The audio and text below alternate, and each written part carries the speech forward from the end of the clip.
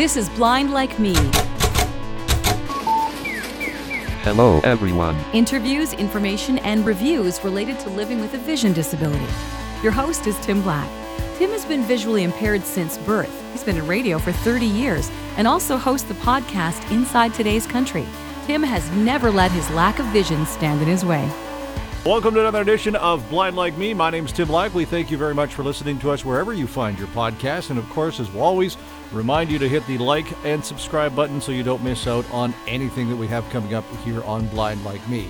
Well, this time we're focusing a little bit on virtual learning because we're all stuck inside due to the COVID-19 pandemic. And Vision Loss Rehab Center, under the umbrella of CNIB, have got some really interesting things coming up that we thought, hey, we'd like to get you involved with.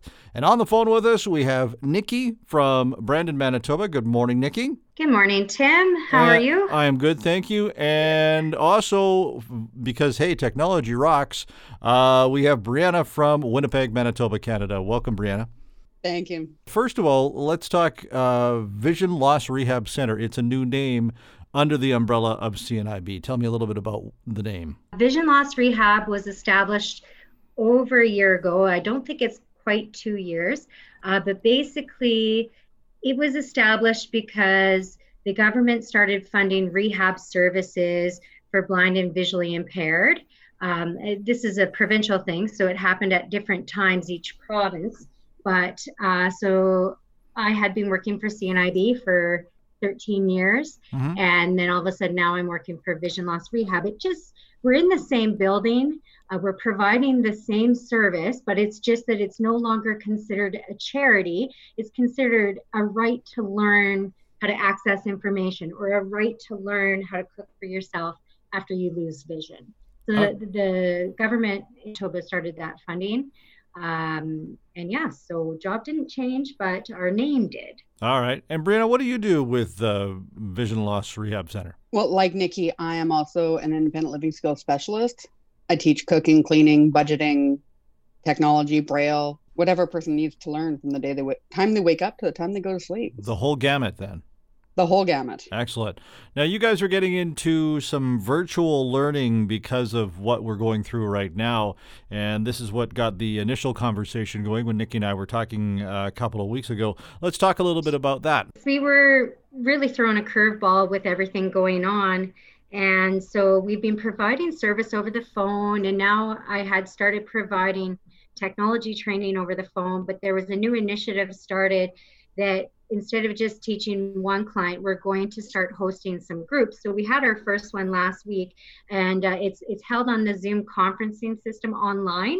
But the neat thing about Zoom is it allows you to call clients as well that don't have access to a computer, so you can call somebody into a meeting. So our first group was on learning how to use makeup, and it was last Wednesday at 11 o'clock.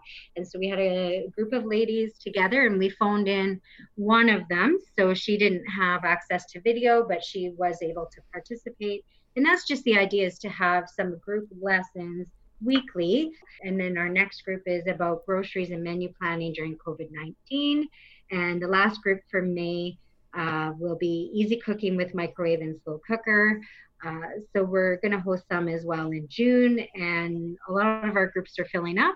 It's a great opportunity to have conversation with other people dealing with the same issues and to participate in some learning over video chat. And if you're unable to do that, you can still be phoned into the meeting or phone in. And so our first group was wonderful. It went really well. Brandon, tell me a little bit about the grocery shopping during COVID-19. As somebody who is visually impaired myself, I haven't been in a grocery store probably for a month and a half because there's now arrows on the floor and, social distancing and all that. So tell me a little bit about what this one is going to be talking about. Like you, Tim, I'm visually impaired myself. And so I have not been to any of the stores either for the same reasons. So we're going to be talking about the different apps and different grocery stores that are actually offering delivery or online options to be able to order your groceries either by phone or the online options, of course, and then have them delivered straight to your home. As visually impaired people, it's harder for us to get into the stores and follow the same rules that everyone else does. Are you finding that more people who are visually impaired and blind are taking advantage of the online grocery shopping? I mean, I know I've done it a couple of times and ended up getting like a 3-pound bag of sugar, but that was my error. We didn't run out of sugar for a long time. But do you find that visually impaired and blind people are taking advantage of that even prior to COVID-19? Yes, I do believe that, because I know when Save on Foods first came to Winnipeg, a lot of people were very excited because it was another opportunity that, we could go online, order our groceries and get them delivered to our home, because other options, we could go online with some of them, but then you still have to get to the store to pick things up and park in a specific spot. Well, so a lot of options until now have been very geared toward the car driver. Right. Okay. Yeah, and I was going to say your options are going to vary depending on where you live. Right. I work Absolutely. with a lot of rural clients, but there is still options. I mean, I live in Boissevain, and you can call the co-op with your grocery list and have it delivered by the Handy Transit in town, and it costs you $5. Okay. But there are options. So this group will be talking about, depending on who we have and attend, what your options are. Okay. And I mean, the nice thing about the podcast, that we have listeners from all around the world, a lot of our listeners in the US. So one of the things that we can certainly mention here too is the fact that, depending on where you're listening to us from, is make sure you check out your local grocery store, and they may have options for you as well. Brianna, what are some of the apps for grocery stores that you use? Myself, I use the Superstore Click and Collect one, Okay. Peace Express, Yep. as well as the Save on Foods. I also use one, it's not specifically for grocery delivery, but it's the Flip app, because it has all of the different flyers on it. So I can actually go in and see what different flyers and sales are on. Okay. That's a good idea. You've got another course coming up at the end of May. Let's talk about that quickly. Microwave cooking and using the old slow cooker, one of the best things that one can have. Best things in sliced bread. No doubt, right? Let's talk a little bit about that class. What are you going to be teaching for that group? Well, we're going to be discussing the fact that it's very simple to make things in the microwave and the slow cooker. Like, quite literally, the tagline for a lot of slow cookers is set it and forget it. In so many ways, the microwave is much quicker, but it's just as simple. Right. So trying to get people, especially in this time where, unfortunately, Nikki and I can't get out to them to help them with their stovetop or, other appliances like that, but they can at least safely use their slow cooker and their microwave and still make hearty meals. Right. Let's talk quickly, Nikki. Stovetop cooking is a bit of a challenge for somebody who is visually impaired and blind, and maybe somebody who is listening is going through that experience right now where they're frustrated, about using a stove. What are some of the tips and tricks that you guys use to help people who are visually impaired and blind? Well, and they vary quite a bit because there's different stoves out there on the market. So whenever we do an instruction, we always start by working with a cold stove top, and orientation is number one. Do you have vision to see the elements? Are they elements? Is it smooth top? Like, what are you working with? So we always start with that. And that's a service that clients can ask when we're allowed to go back into their homes. But that's Right. something that they could do with a family member at home, is making sure, first of all, that it is cold. If you live with somebody else, you need to know whether or not they used it before you came upon it. But being familiar orientation wise of spatial awareness, do you have enough vision to use some cues? As far as teaching over the phone, that's something that I would hesitate to do.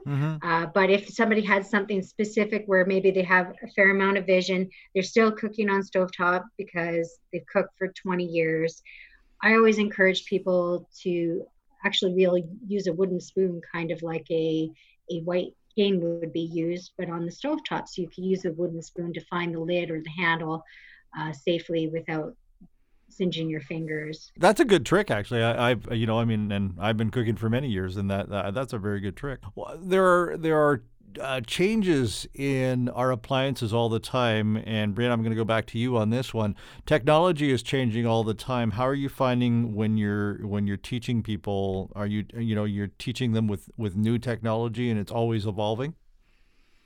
It is always evolving. And often I find part of my lesson ends up being that I have to check out the appliance first because I haven't seen it before. Mm-hmm.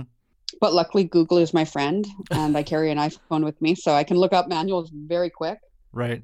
To help me to figure out what I'm supposed to do, like how an item works. Mm-hmm. Because I always believe that read the instructions.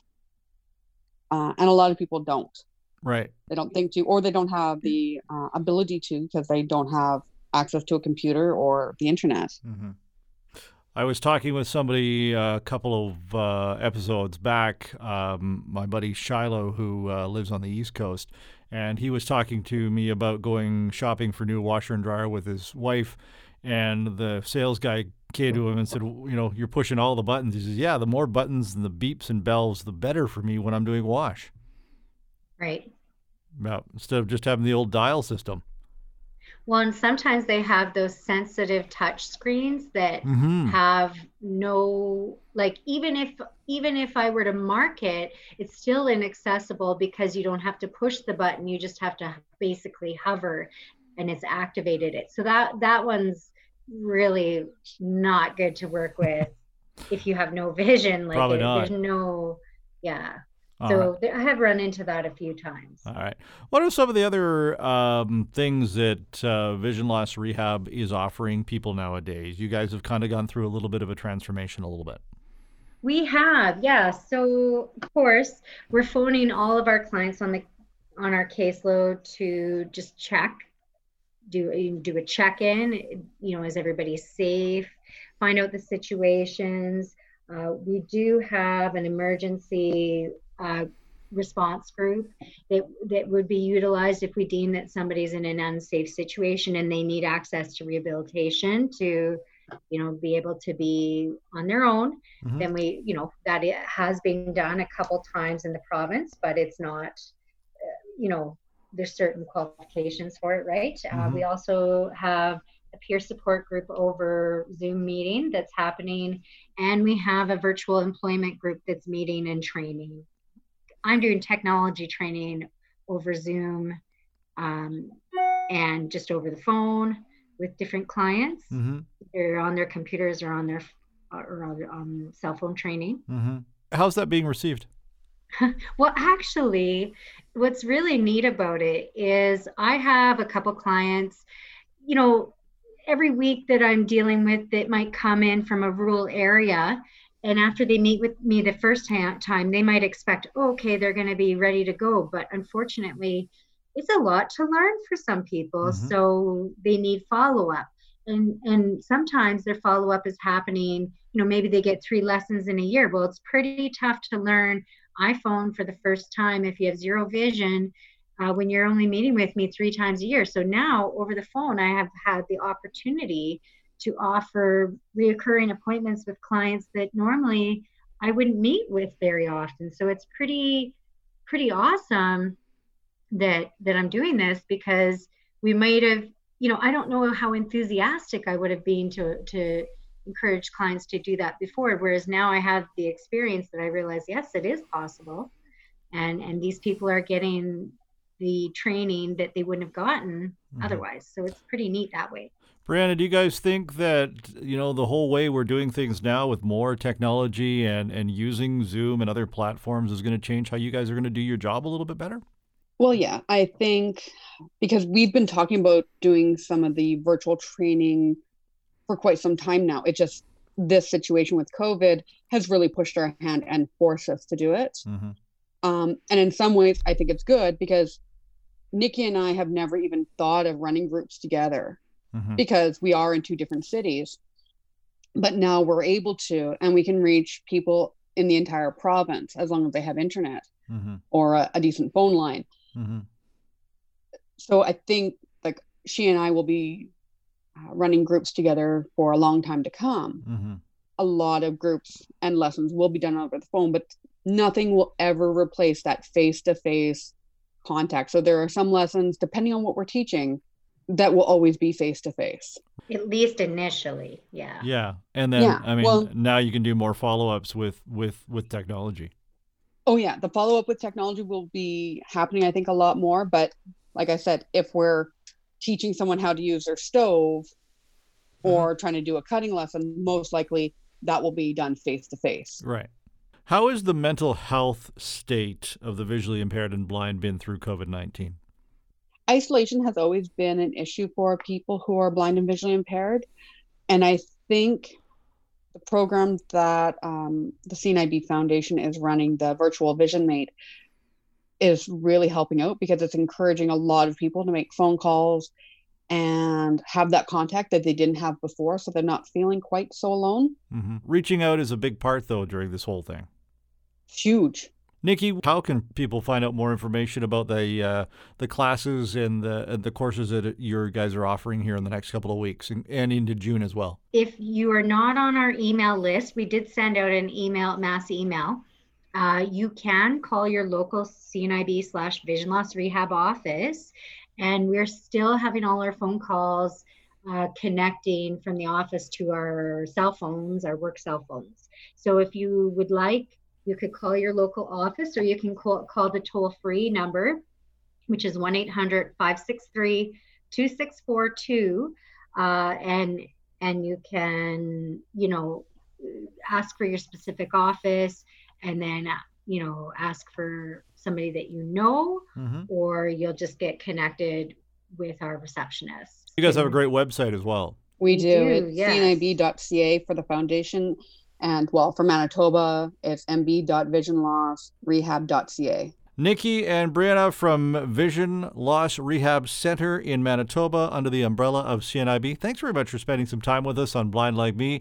And you bet. Thanks, Tim, for having us. You're very welcome. Thank you very much. And good luck with the courses that are coming up here in the next couple of weeks. Thanks for listening to Blind Like Me. If you have a comment or suggestion about future casts, drop us an email to blindlikeme@outlook.com. Blind Like Me is a TimBlackOnAir.com production.